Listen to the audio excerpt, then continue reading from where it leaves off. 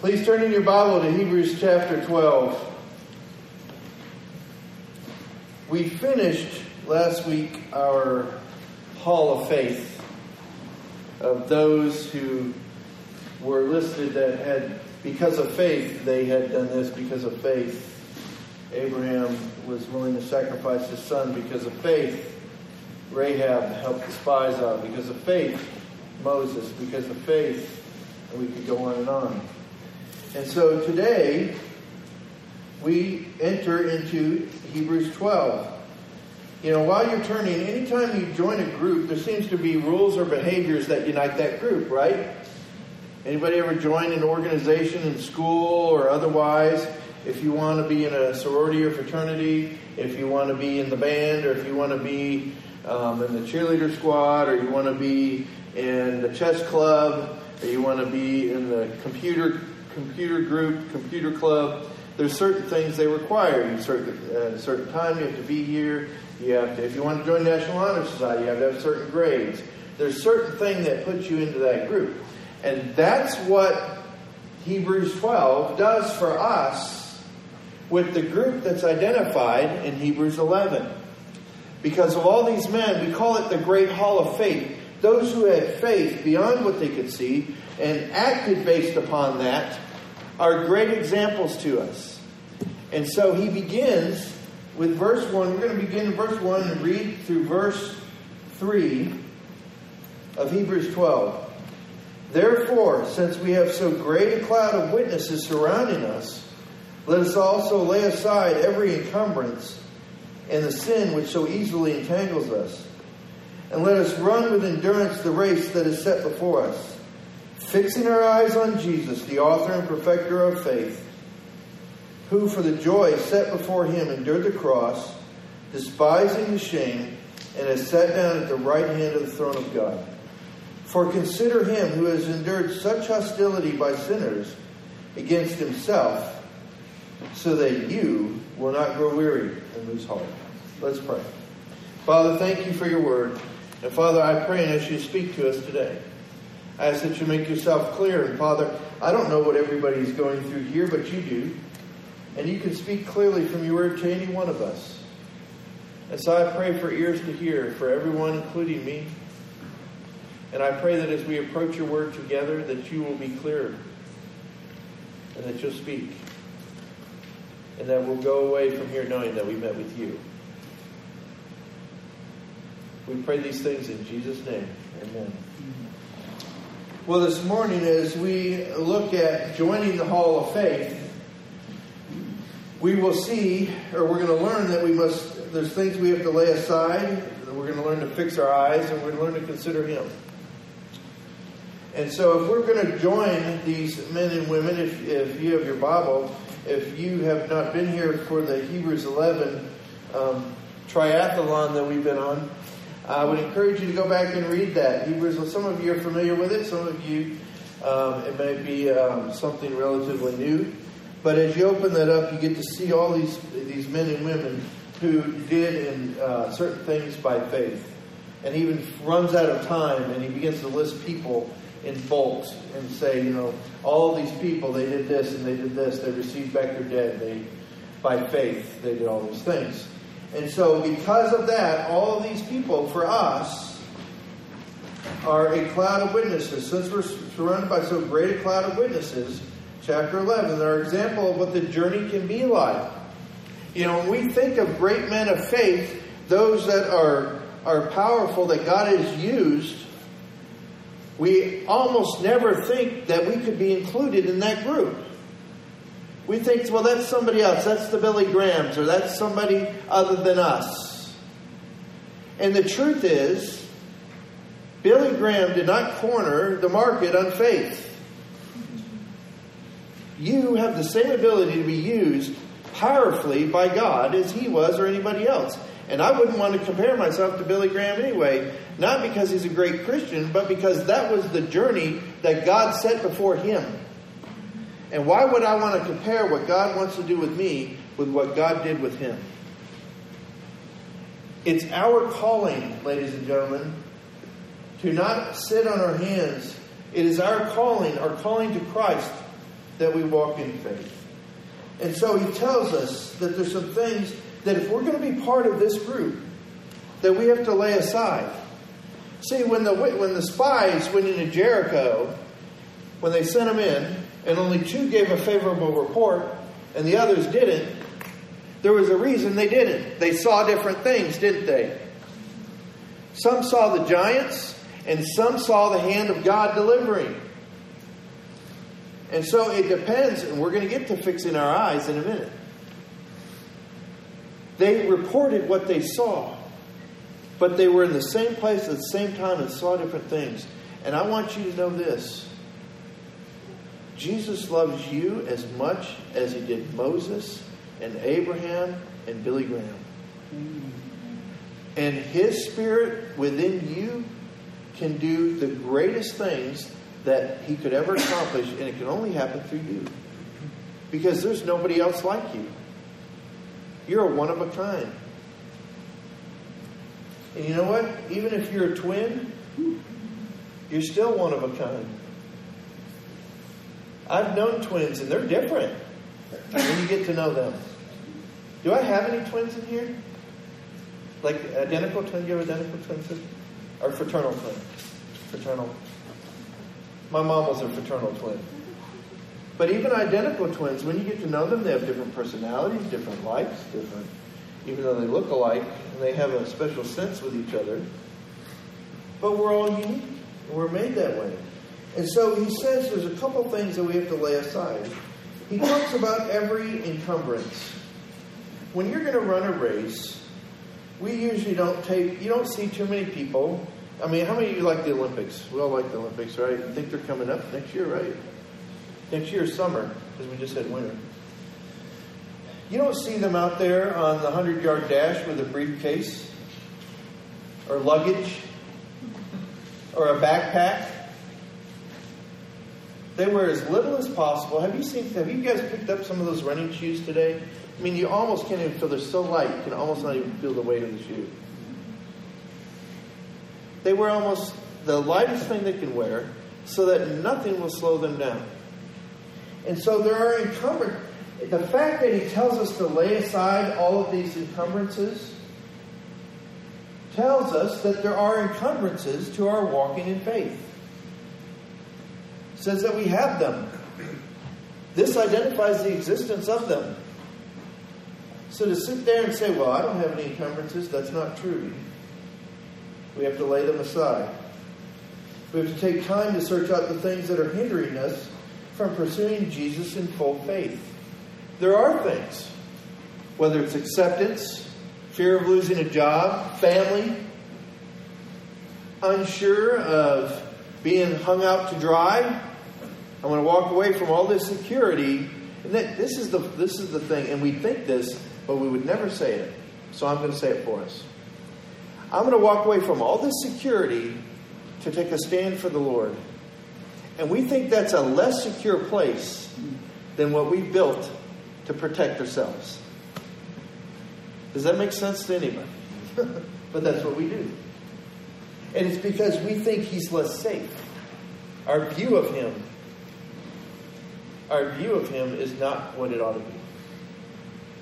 And so he says to lay these aside. We have to take time to search that out.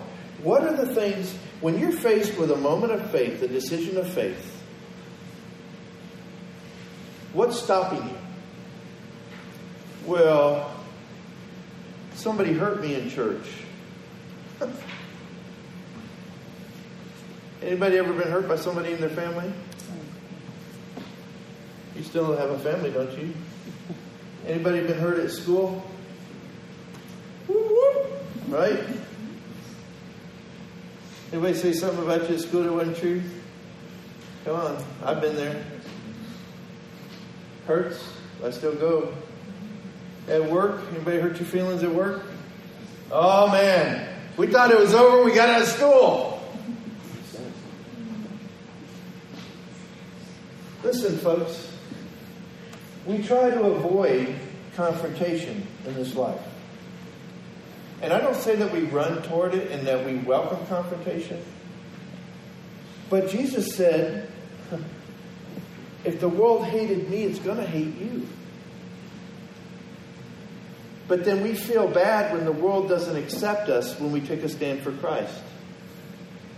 Because now they're calling us names and all kinds of things. You know what? Let them call us names. I would rather give them the opportunity to receive Christ now than to hear later, why didn't you tell me? Because there's a judgment coming for them. And so the things that would keep us in our lives from saying yes, and from, maybe, those aren't the cool kids. The church kids aren't the cool kids. They're the square kids. Y'all remember that? We just saw this yesterday. Remember the movie A Walk to Remember? Wasn't that? That was a big movie. I was a youth pastor when that movie came out. And it made it cool to be a Christian. Because, see, instead of letting the world change her, she changed somebody. God used her to change somebody.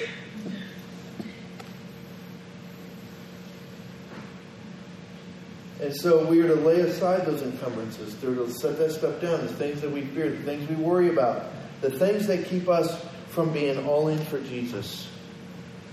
Well, that's just weird. There's Jesus freaks out there. They're weird. Let me tell you something. Everybody's weird. You know, the only people who aren't weird are the people exactly like you. Because we're all normal, right? Right? And somebody's only weird if they're weirder than me. And they're normal if they're like me or better. Then I'm aspiring for that. And so every encumbrance. Then he talks about the sin which easily entangles us. And so we have things in our life, sins, that we're prone to. Now, they're different for each one of us.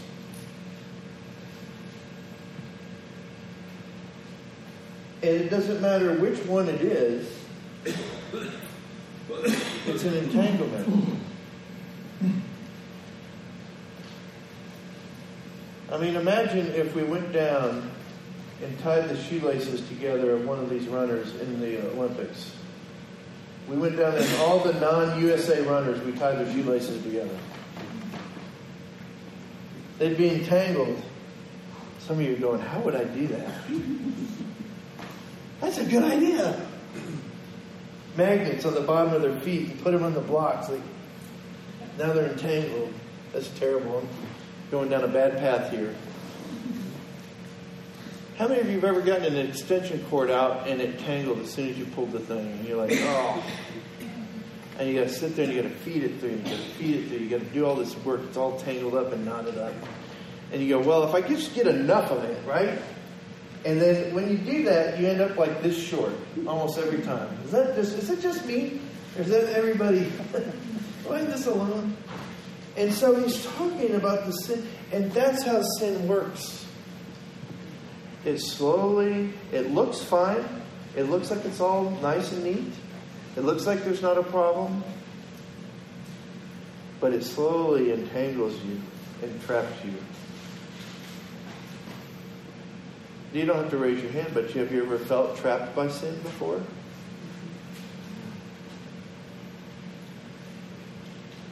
Like, well, I'm going to do it anyway.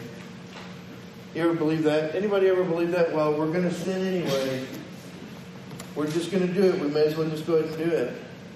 I want you to know something. You have victory over sin. You do not have to do it. If we walk in the Spirit, we will not fulfill the desires of the flesh.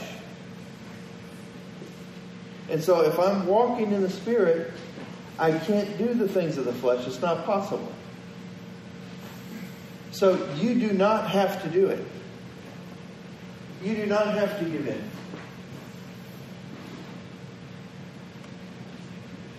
You know, when sin weaves its way around us, it can keep us from running at full stride. Because we're dealing with this. I mean, can you imagine trying to untangle an extension cord while you're running a 100-yard dash? I can't imagine doing it standing still. It's a pain. And so he tells us to run with endurance. And here's the interesting thing about endurance. How many of you ever said, where's all my sports people? Anybody played sports before? Thank you. What sports do we have out there just for funsies? Wrestling. Wrestling? What did y'all do? Basketball. Cool. Football? Tennis? Track? Hockey? Who said hockey? On the back. Baseball? Anderson? What? Drawing? I didn't hear you, bud. Soccer. Right on. That's definitely endurance. I played 14 years of soccer. And endurance, if we all said that we're going to start to build endurance, and we're going to, when we dismiss this morning, we're all going to line up out here, and we're going to start running. We just opened it up, and we're in a full sprint. How many of us would need oxygen before the end of the problem? Right? Because we don't have endurance. Endurance is built over time. It doesn't happen in an instant. And so when we go back and we says, lay aside every encumbrance, because there's things that keep us, things we're worried about, things we're concerned about, from running the race. There's sins that creep in. These others are not necessarily sin, but there's also sins that entangle us. Listen, sin is fun. For a season. Sin is fun for a season. Otherwise, we wouldn't be tempted. I've said several times, I'm never tempted by Brussels sprouts.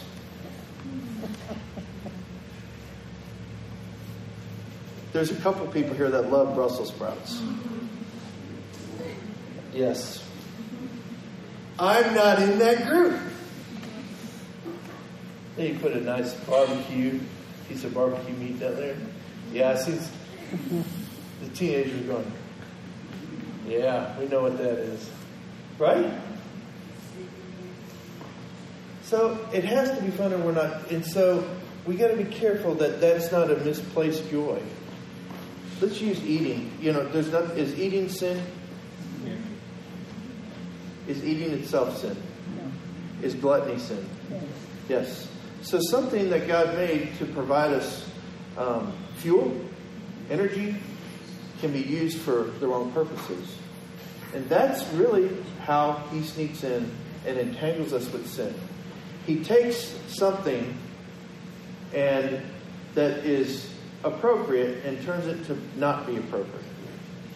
And so we got to be careful that we're not entangled with sin, so that we can start to build endurance.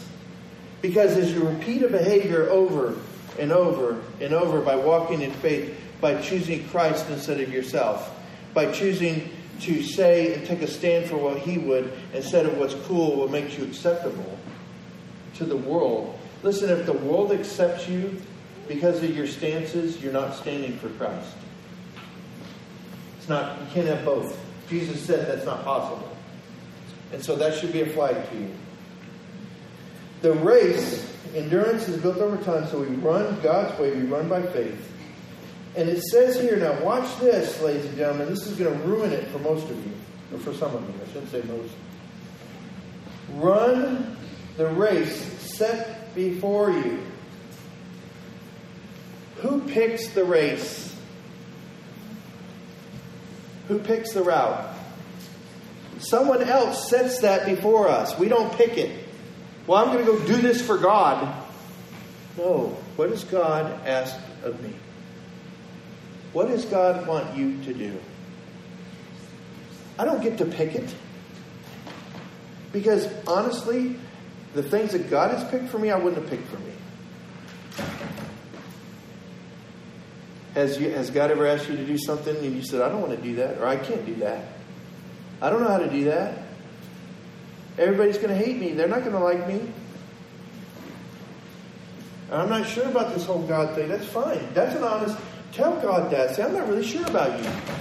At least be an honest and sincere seeker and find out. But he sets the race before us. He lays the course. He told Abraham, go and sacrifice your son, didn't he? That was the course that God laid before Abraham. The spies that spied out the land, he said, go and spy out the land. And they did what he said. And then they had to respond, whether in faith or whether in flesh. And so he sets it for us. We have to remove everything that's keeping us from embracing the race that God set before us. That's just step one. And then, but listen, it's really cool how God takes this and he turns it to be supported. He said to fix your eyes on Jesus in verse 2. See, that's our direction, right? Isn't Jesus the goal? He's our direction. We're to fix our eyes on Jesus. Not to set our eyes on whether they like me or don't like me. Whether I'm successful or unsuccessful. Whether I make this group or not. My eyes are supposed to be set on Christ. Because as we talked about in our class this morning, Christ always leads us into triumph. Is there anywhere Jesus has gone that he has not triumphed? Nowhere. So if we follow him where he is going, we will triumph because he always triumphs. So when it says that he will always lead us in triumph, it's because that's what he does. And if our eyes are fixed on him, if he is our only concern, if our heart is only for Jesus Christ, instead of for ourselves, instead of what we think we can get out of this world, then we're going to be on track. See, if you set your eyes on this other stuff, it's going to mislead you. And let me tell you something, boys and girls and young people. If you have to change who you are to be liked, people don't like you anyway. I know school just started. But if you change who you are, people don't like you. They like what you changed into. I would rather be around people who love me for me. And be authentic and genuine. And so fix your eyes. What does Jesus have to do with our faith? Well, it's really interesting. Because the faith that we have, the faith that they have, Jesus was the author of it.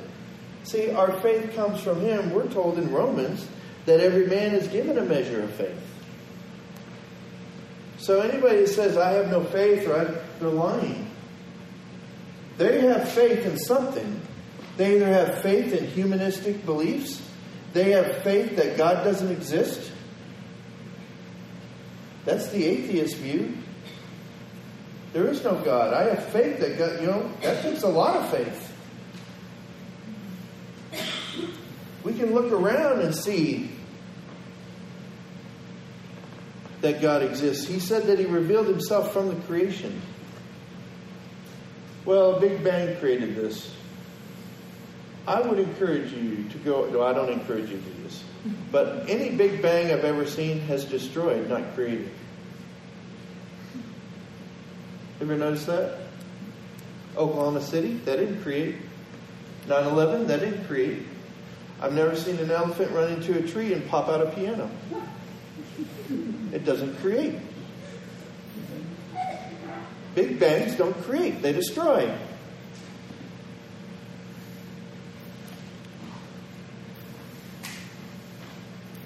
When you run into the back end of another car, that doesn't create anything but bad feelings and anger.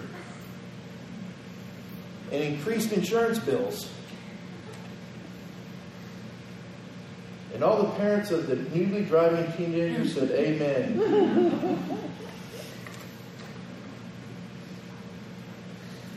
And so he's the author of our faith. He gives that to you, that little bit, that spark in you that says, man, could this be real? That comes from him. Find out. I would challenge you to find out. So he's the author of it. He's also the perfecter of it. He will mold and shape it if you let him. If you say, you know what? Let's be honest with God for a minute. here's a little of my story. I went to church growing up, and I thought the church kids were weird. I went every Sunday, but I didn't go and get involved. I just didn't fit in, I didn't think. And then I finally tried it, and somebody said something negative about me, and I quit going. That's the truth. That was the wrong decision. Because that was a reflection of them. My response was a reflection of me. Nobody controls your response but you. Well, you made me do it because you... No, they didn't make you do it. And I've been there. I used that argument this week for something I did. And when the emotion was over, I had done the wrong thing. So I'm on this journey with you. I'm not Mr. Smarty Pants has got this all figured out. He perfects it. He'll mold and shape it if you let him. Because what happens is if I choose faith, if I choose to let it have a chance, and I feel led by him, and I say, okay, I'm going to step out, he will reveal himself. And then you're like, wow, that was really real, but was that weird? Was that a one-time thing? And then you feel led by him again. You say, okay, I'm going to try again. And endurance gets built. That's how it works. And so he perfects it. Now, he makes a comment in verse 2 which took me back a little bit. Who, because the joy set before him, endured the cross. When I think of the cross, I don't think of that as joy. Even Jesus said, Father, let this cup pass from me. Nevertheless, your will, not mine, will be done. So, what was he talking about?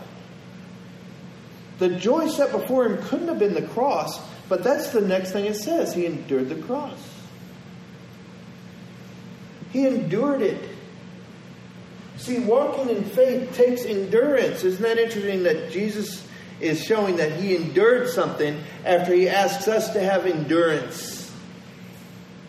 We'll get to the joy in just a minute.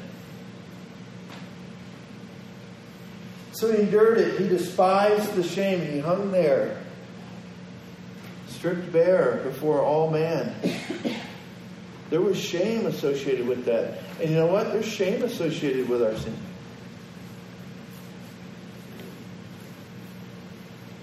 You don't believe me? Well, let's start now then. Do I have a volunteer to stand up and tell me what sins that you struggle with? There's the shame. There it is. Nobody leapt up. Maybe I should call on you. And everybody said, don't call on me. Right? He despised the shame. And what we just felt, he felt it because, see, he became sin for us so we can become righteousness. How can he who's perfect become sin? How can we who are unrighteous become righteous?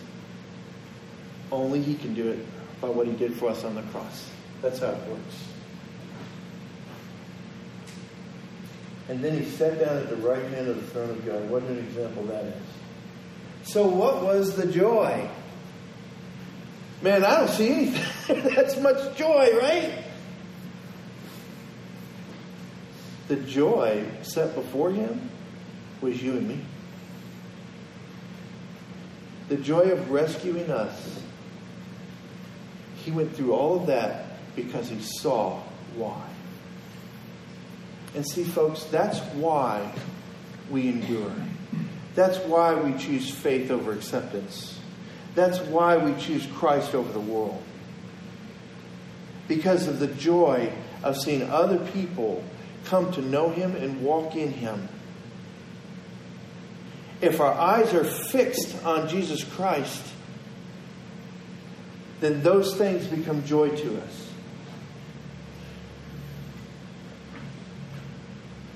He went through it for us. Listen, we can go through it for Him. He makes us able.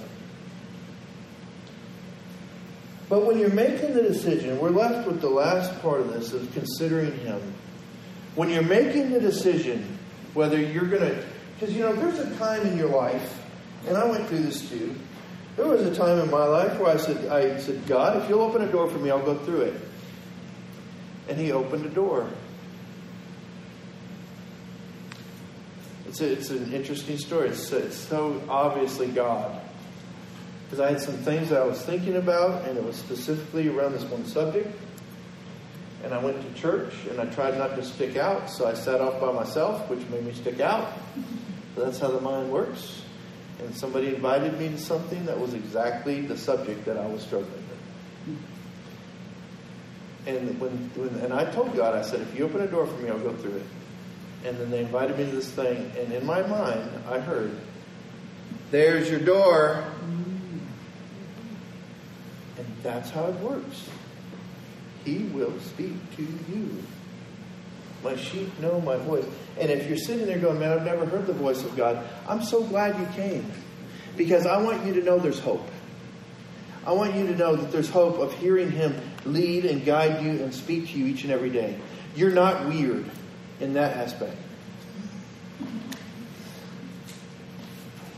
You can hear Him. If you're willing to do whatever He shows you, tell Him, I'm willing to do whatever you show me. He'll begin to speak. And that's the really fun part of this. And so He tells us to consider Him when making our decision to walk in faith. So He endured hostility by sinners against Himself. Imagine people being hostile against you. That's easy. Right? If we take a stand for Christ here, if we do this for Christ here, they're absolutely going to be hostile toward me. Family, same way. The question is, would you keep walking for Him? So what are we supposed to consider? What did He do? Or why did He do this? Why did He go through that? Why did He go through people being hostile toward Him for us? He tells us in this verse so that we won't grow weary and lose heart. Because that stuff, the world, people coming against us in Christ, when we stand in Christ, makes us grow weary and lose heart. And it can do that. And that's why we sit in mediocrity. That's why we sit not taking a stand. That's why we have apprehension and we rethink it each time. That's why we keep our mouth closed when somebody makes a comment and somebody can hear our response if it's a response of faith or pointing them to Christ. Because we've grown weary. It's exhausting. But we're to consider Him who endured all of that, who went through all of that, so we too won't lose heart. He didn't want us. Why couldn't Jesus just walk up to the cross and die and become sin for us, and instead of having to go through everything He went through? It's so you and I wouldn't lose heart. He went through everything He went through, not just the death, but everything, so we would walk as well. So it's amazing. So can you imagine going through all that just so we'd be encouraged? He was tried. He was whipped in the back. He had his beard ripped out. He was spit upon. He was hit with reeds. He had secret trials at night that were illegal.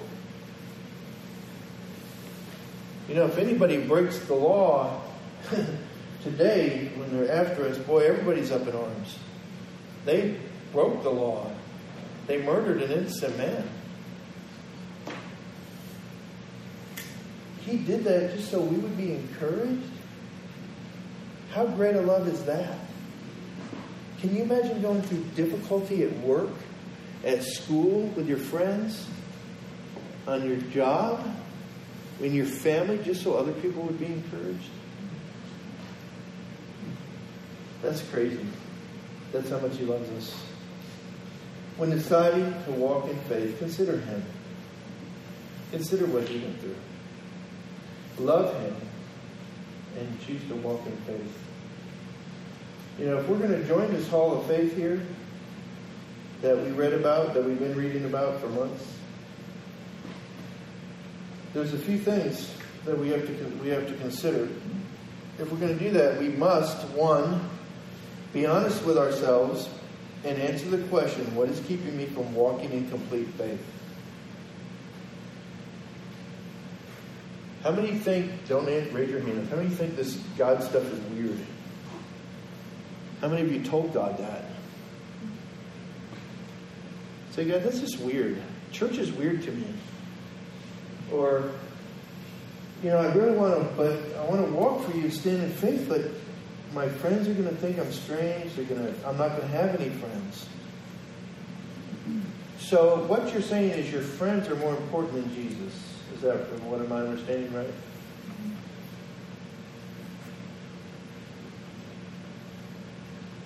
Just asking. Do you have cares and concerns? I'm afraid, I'm allowing fear to drive me. Or I'm not sure. You know, people have said that God doesn't always answer prayer. Let me tell you the only prayers that God doesn't answer. You ready?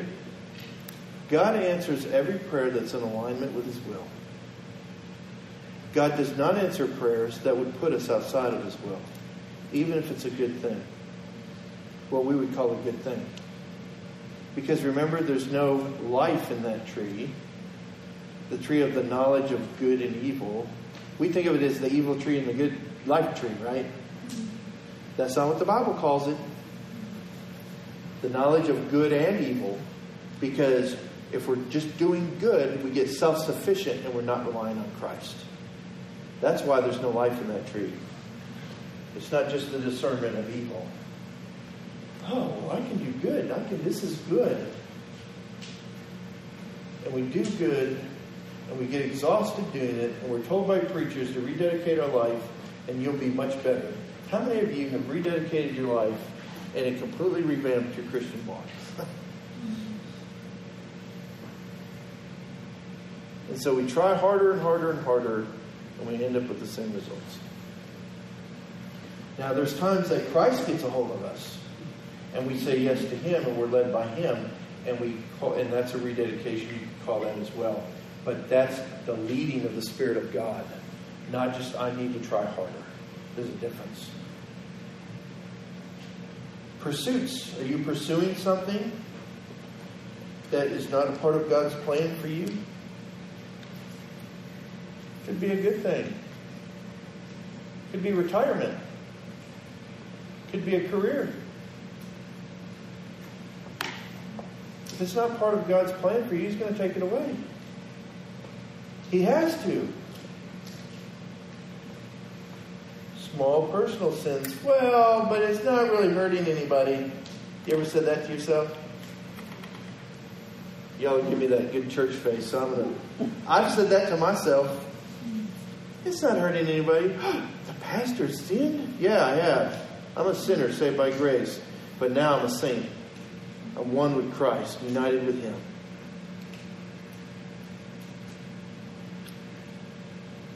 And that's the lie, that it doesn't hurt anybody. It hurt Christ. Right? Then was He punished for it? And we believe that. We believe it, and I'm with you. Yeah. How could we believe that when we have the vision of the cross? 2, identify the focus of our lives. Often it's family, career, money, retirement, other people, and even personal goals. Fixing your eyes on Jesus means all those things come second because He's your goal. Is that true of you? Is He first and everything else second? Or do we get around to Christ? This is the thing we do for God. We go to church on Sunday. Let me tell you, the thing you do for God is you breathe. Every breath you take is for His glory, and it ought to be. And all that we do unto the glory of God. 3. This one is tough, but let me leave you with this, sort of. 3, stop weighing the cost of following. Why are we even having that conversation? If I follow, if I take a stand, then this, then this, then this, then this. You know why we have that conversation? If you're weighing the cost of following, you are not sold on the truth of who Jesus is and the fact that His plans for you are better than anything you could come up with for yourself. If I'm convinced that whatever Jesus has is the best thing for me, as soon as He says it, man, I'd do it. The reason I weigh following is I'm not sure. I'm not sure. But we're going to trust Him for our eternal salvation. But we're not sure that He can lead us through life. It's ridiculous. Consider what He went through for you because of how much He valued you. He valued us so much that He went to the cross. Look what He paid for us. Shouldn't we? Isn't He actually more valuable to us than we are to Him? Right? That dawned on me this week. I was like, we all talk about how valuable we are to Him. And we never talk about how valuable He is to us.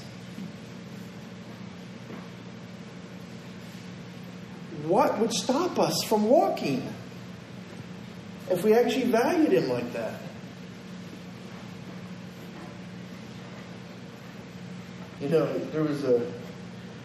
This is a book some of you have heard of and some of you haven't heard of. It's called Reader's Digest.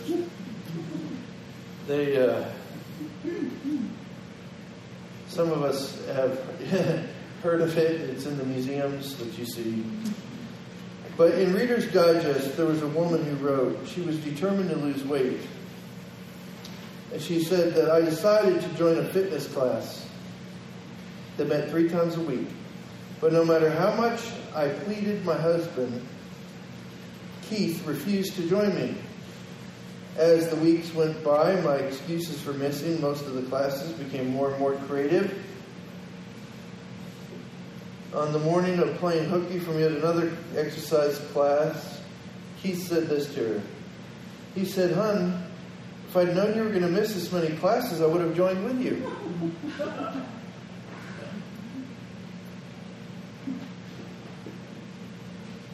And what I realized is we want the commitment with no cost. There's a cost to every commitment you make. If you commit to yourself and not to Christ, there's a cost. If you commit to Christ and not to yourself, there's a cost. There's a cost to every commitment we make. And so you're paying a price for not being involved or for being involved. We think that we're taking the easy road. Let me tell you, there is no easier road than to be on the path that He has set before us. And when you see Him bring those things about and do amazing things in and through your life, the rest of it doesn't even matter anymore. It flees off into the vapor. And sometimes it's a very lonely road. Sometimes you feel like you're the only one on it. And that nobody understands. And you know how lions cull sheep from the herd? They cut them off. They get them isolated. They tell them they're all alone. I want you to know something. You're not alone. I feel alone. Nobody calls me. Nobody knows what I'm going through.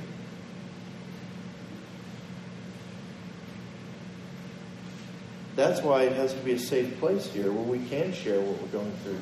So we can be there for one another. Because nobody is a mind reader. You're right about that. We don't read your mind. But that doesn't mean we don't care. It says, joining without commitment will never change your life or anyone else's. well, I'm going to get involved. I'm going to be saved. I'm going to choose Christ. But I'm not going to make a commitment. You can't do that. It doesn't work. With all these witnesses that we read about in chapter 11, and Jesus himself testifying, shouldn't we run the race that he set before us? Shouldn't we make that choice instead of the one we want to run? Listen, he failed for time to include everybody. I would love to have my name on that list.